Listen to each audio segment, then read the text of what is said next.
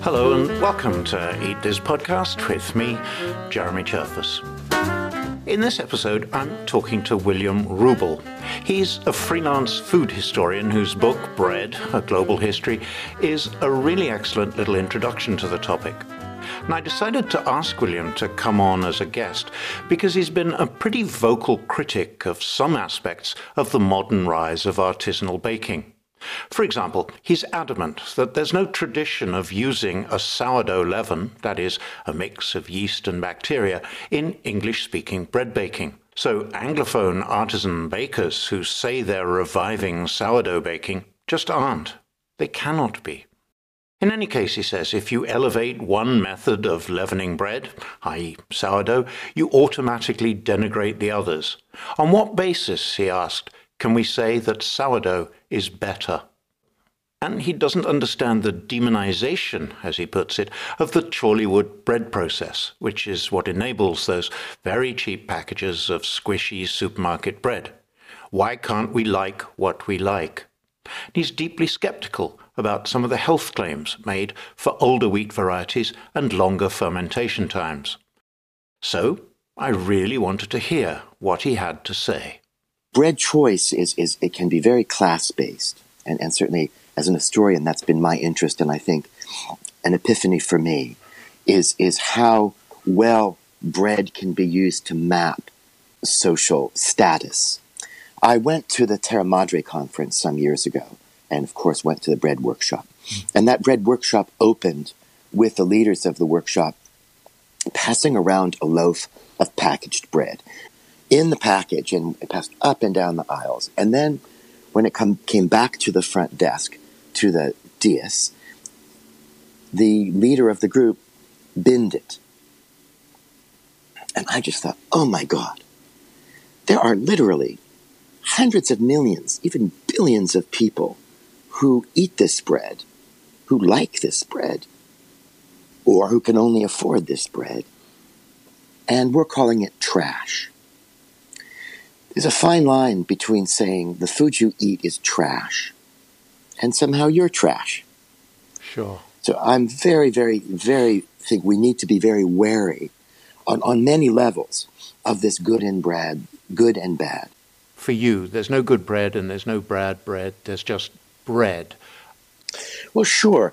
If you go out at night and look up at the nighttime sky, and you know when the Milky Way is there, and you just have stars everywhere, and all the constellations are there. But you look up at that sky, and what you will not find is the recipe for the best of bread. Because the recipe for bread is not written in the stars. The recipe for great bread, good bread, bad bread, that is all cultural. Those are cultural ideas. And as an historian especially, one has to step back from the culture one's in. Mm-hmm. Most people in the world, of course, eat flatbreads. Mm-hmm. But bread is an invention. It doesn't grow on trees. It is unlike any other staple food. It's not like rice that gets harvested or potatoes that get dug up. Bread is a fabricated product. It's an invention of culture. Whether you're a subsistence farmer in the past, or whether you are buying your bread in a big city bakery, it's all the same. It's a construct. Sure, no, I agree with you. It's a construct, but as a historian, when you study different cultures, you make allowances. When we talk about, okay, for Europeans, we consider loaf bread to be the only kind of bread, but sure, there are flatbreads, and as an individual, you can judge a flatbread that you like, that you judge to be better. I agree, there are no external standards. Right, Jeremy. Yes, you mediate what you like through yourself. This is my favorite bread, but that's not the same as saying this is a good bread, that's a bad bread. Now, I do want to make clear that baking's a craft, and there is good craft and bad craft. So within however a particular bread is defined, there are better ones and less good ones. If you take the bête noire of the artisan bread culture, which would be an industrial bread in a package. I have opened packages of industrial bread, and you can see they didn't even bother to stir it completely. You see swirl marks.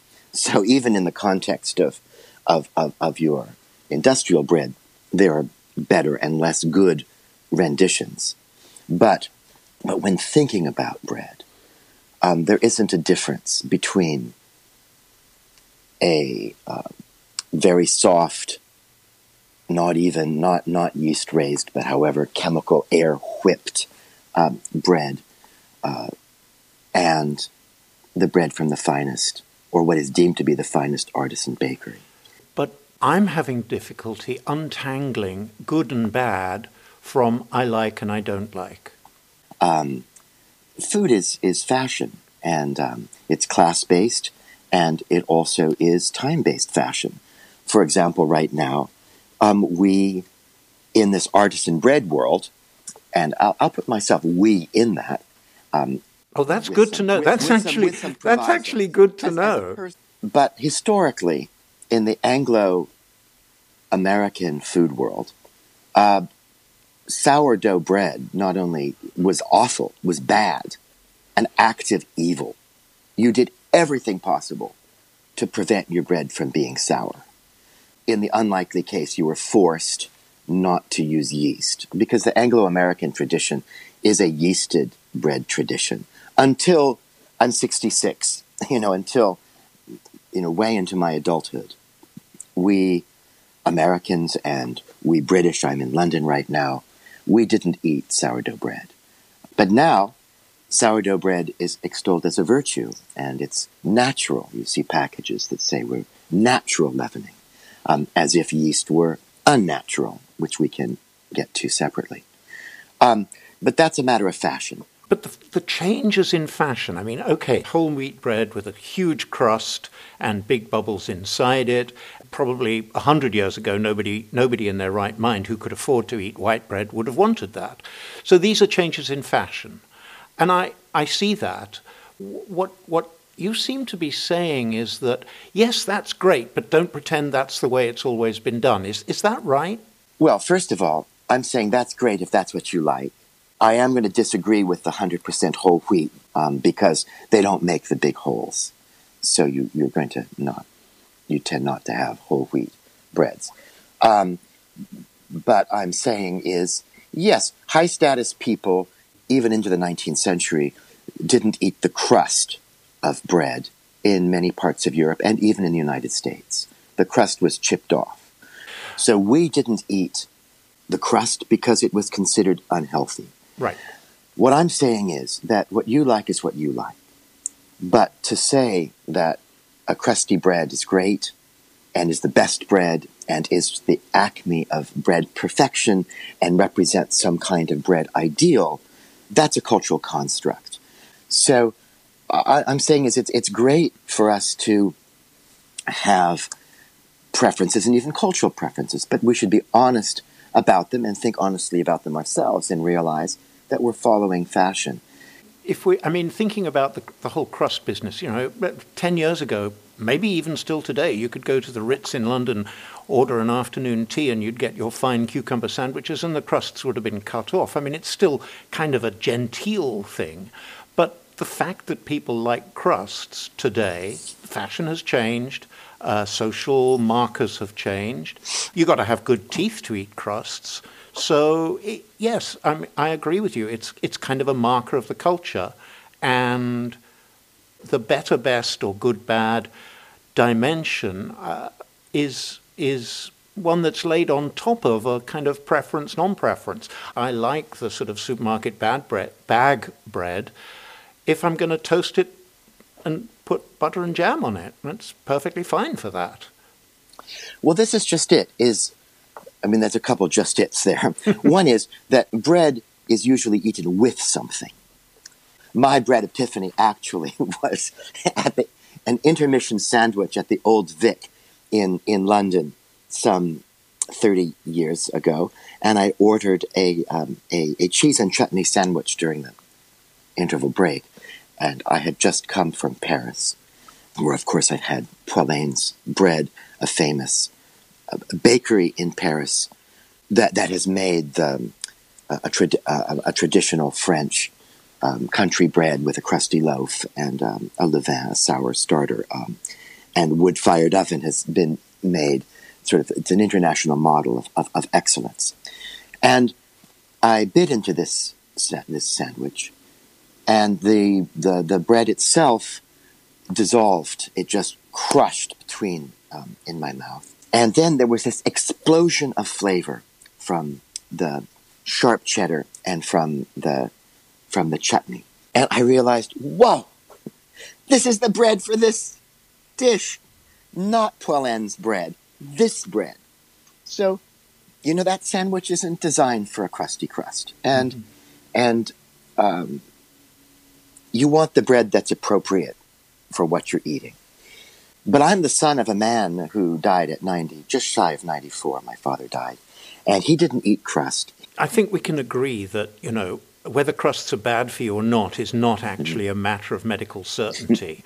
I want to go back to the question of sourdough and ask you whether, is it the word sour? Because a lot of sourdough, I have this problem all the time, a lot of people think that sourdough bread is going to be sour, but an ordinary leaven built fairly rapidly will not result in a sour bread.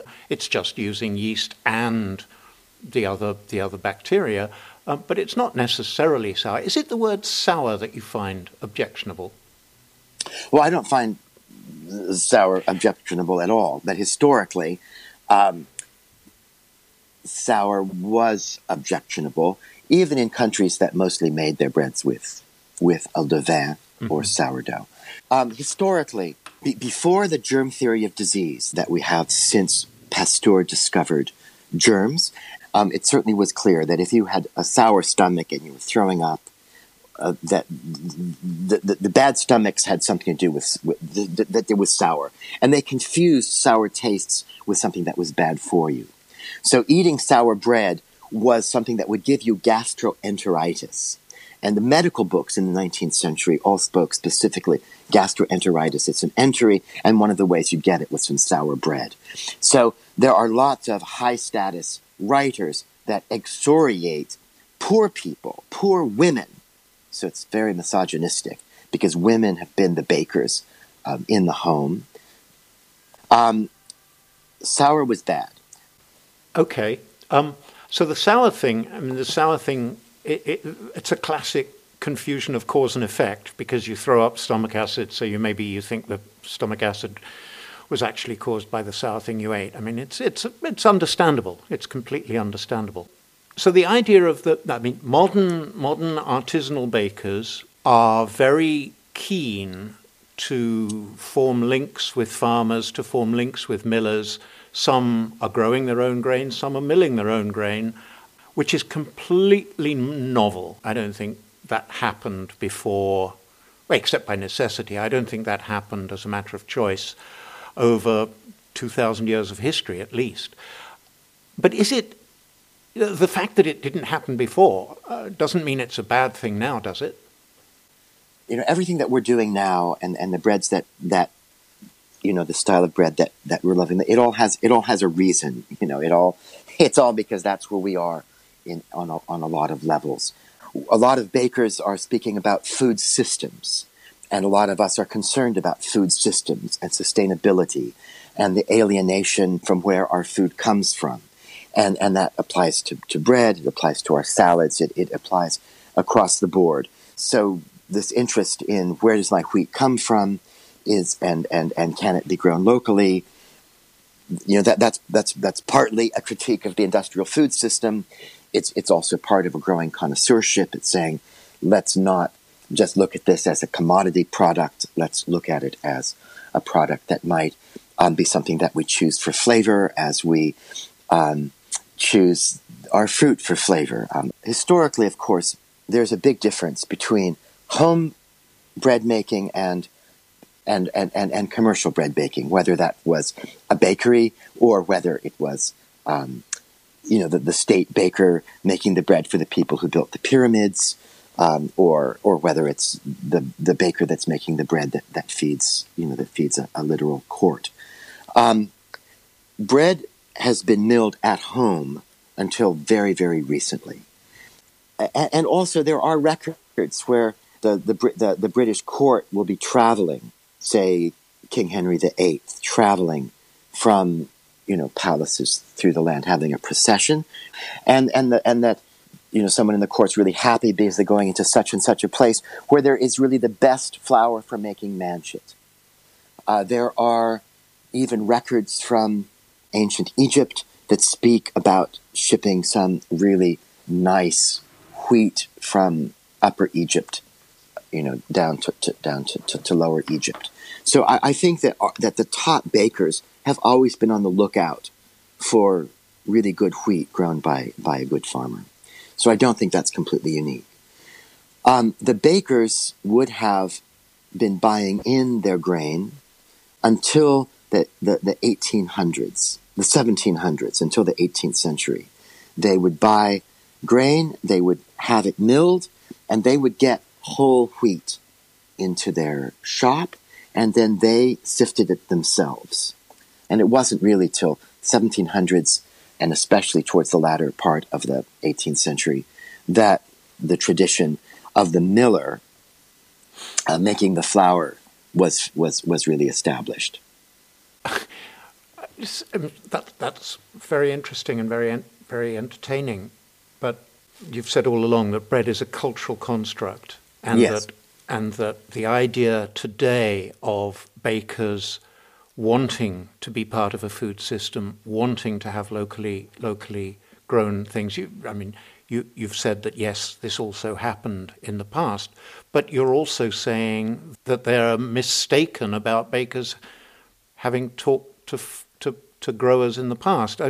All I'm asking you is, can you see the value in an artisan baker wanting to say, or is the problem with them pretending that it's historic, or maybe not pretending, maybe they don't know that it's, that it was only King Henry VIII who cared about where his wheat came from. It seems to me that bakers are doing everything they can to make their product desirable, possibly to justify the cost of it, possibly for other reasons, and that in so doing they may be telling a story that isn't entirely true about what they're doing and why they're doing it. Well, okay, first of all, in the past, of course, they were all embedded in their food system. So it's only recently that the bakers have woken up and said, oh my God, we're not embedded in our food system. But as a historian, what do you mean by only recently? Well, I mean, right now, this embedded in the food system is isn't it just the last decade that we're suddenly saying, where are we in this food system? And oh my God, we've got this commodity system. Let's get out from under it and let's get rid of food miles, and let's look at our carbon footprint. I mean, there's just a whole lot that's going on. That's going on. The couple changes. Okay, the one thing that they're going back to that people actually went away from is single cultivar grains. So bakers began to blend flour certainly by the 1750s in the UK, or let's just take the richest part of the UK in England. They began to blend flour in that period. And they also began to age flour. And again, we're talking about white flour. And that was to create consistency in the baking process. When you go and buy a bag of flour, you want to know it's going to bake the recipe the same way that the flour you bought last week baked the recipe, or last year. And obviously, when you're selling to people through a shop, you need consistency. When we come in to buy that bread, we want it to be the same today as it was yesterday and last week. If it's inconsistent, generally we change bakeries.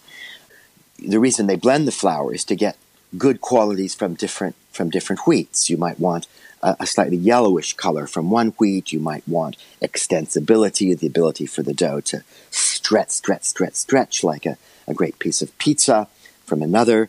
And you're giving that up, and you're saying, okay, we want to really taste and feel this one flour.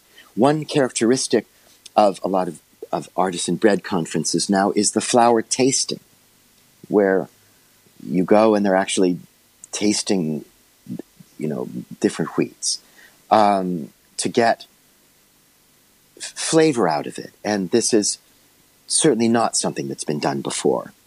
So that definitely is new. It's a new quest. And I think these things on a global scale are neither good nor bad. But certainly it's, I think, good to be asking questions, and it's good to be growing.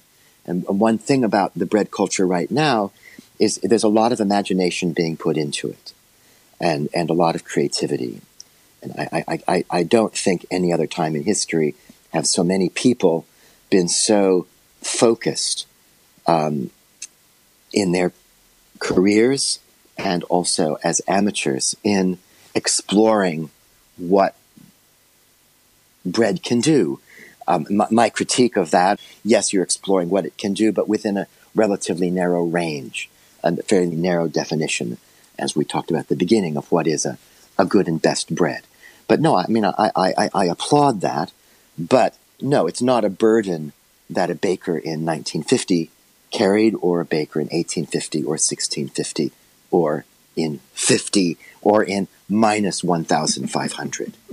One of the interesting things I've seen is that the new technology of milling, modern domestic mills that you can put on your countertop, slightly bigger ones that a baker can have, they do actually grind more effectively so that less sifting is required. You can get a very fine flour with even the bran. Maybe the bran will be a color, or maybe it'll have a taste, but you can actually do more today than you could ever do in the past with milling. Yes. Okay. So yes, this milling style. Yes, these new mills that people are using at home, and the commercial mills, they are able to pulverize the flour and pulverize the bran to the point that whole grain flour is very similar in texture to a white flour. That is right. That is a completely new grade. It not only wasn't possible, but it would have been considered very undesirable in the past. Mm-hmm. Final question, William. I want to get back to the personal. Okay. Given that you are of your culture, that you are a hippie child, that all of that, for your last meal, what kind of bread would you want? Oh, my last meal. Well, unfortunately, the fact is, the most recent loaf. I like bread, and I love it in all forms. And it's truly, I think I really think it's all good, and there's something good about all of it. When you go for that Poilâne loaf, you're giving up the super soft crumb of the package. When you go for the crunchy loaf, you're giving up the other. There's something in all of it. I mean, honestly, I'm not playing with you. It's something I really don't care. If you were to ask me if my last meal were to be bread, then it would be a freshly ground, because I have a meal. I grind my own flour. I sift my own flour, and I can make white flour at home. But I will say that a loaf of bread made with freshly ground flour is a different food. It is a food, and you realize, you can actually eat this. That really is a wonderful food. So I'll take that for my last bread meal, which is different than saying, your last piece of bread and butter. Because for that last bread and butter, I'm very Catholic in my taste. William Ruble. And I have to admit, it was good to hear the slightly contrarian academic historian say that he can see the different values of different kinds of bread. Me, I'll keep making my untraditionally leavened, long fermented loaves, looking forward to the day when, like William Rubel, I can be milling my own fresh flour at home. That's all for this episode. I'll put links to William Rubel's book on the history of bread and other stuff on my website at eatthispodcast.com. And let me mention quickly that you can also sign up there for the newsletter and make a donation to support the show. For now, though, from me, Jeremy Cherfas, goodbye and thanks for listening.